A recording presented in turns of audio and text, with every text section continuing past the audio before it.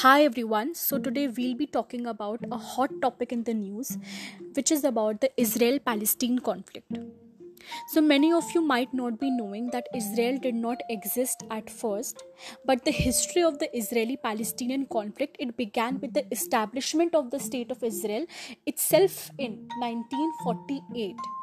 The conflict, it came from the intercommunal violence in the Palestine between the Israel and Arabs about in 1920, and it erupted into a full scale hostility in like 1947 to 48 war. But what happened was that both parties could not come to a conclusion mutually, so they decided to go to the United Nations organization. And there it was decided that 48% of it would be given to the Arabs who would form Palestine, and 44% would be given to the people who wanted to form Israel, and 8%, that is the city of Jerusalem, was to be the control of under the United Nations. But what happened was that Jerusalem is a holy place of three religions, of Christianity, Muslims, as well as the Jews. So there was a conflict because Israel, it wanted Jerusalem and had always an eye on Jerusalem. But the immediate trigger of the fresh rioting were the Aqsa Mosque, Sheikh Jarrah case, and Gaza conflict. The riots also gave vent to years of pent-up anger from Israel's Arab minority, which represents only about 20% of the population. On Jerusalem, the plan stated that the general principle is that Arab areas are Palestinian and Jewish areas are Israeli. The holy sites were to be split on the basis that Palestinians would have sovereignty over the Temple Mount, while the Israelis would have sovereignty over the Western Wall.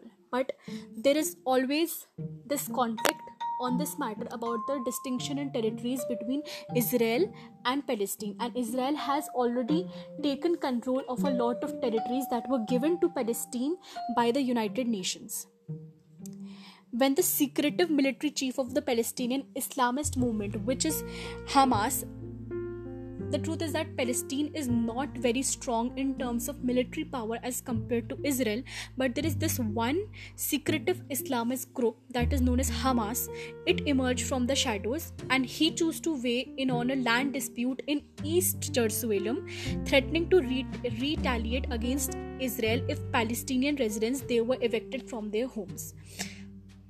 So this is a tough situation going right now, and there is international pressure on Israel, but Israel is a strong country and they are equipped under all means. It is the international pressure is being put on Israel, and we should hope that these conflicts stop so that number of innocent people that are being killed, and both the sides, that is the Palestine and Israel, both get justice on both the sides. And we should keep a record on the knowledge and the progress of this conflict, as it would keep us informed about our general knowledge. The fact is that Israel thinks that the whole of Palestine should be governed by them and the city of Jerusalem should be taken by them.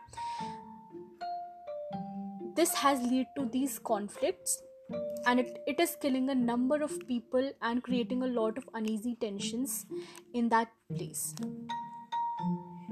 Join me for another educational podcast on Daily Dose by Vaishali Pant.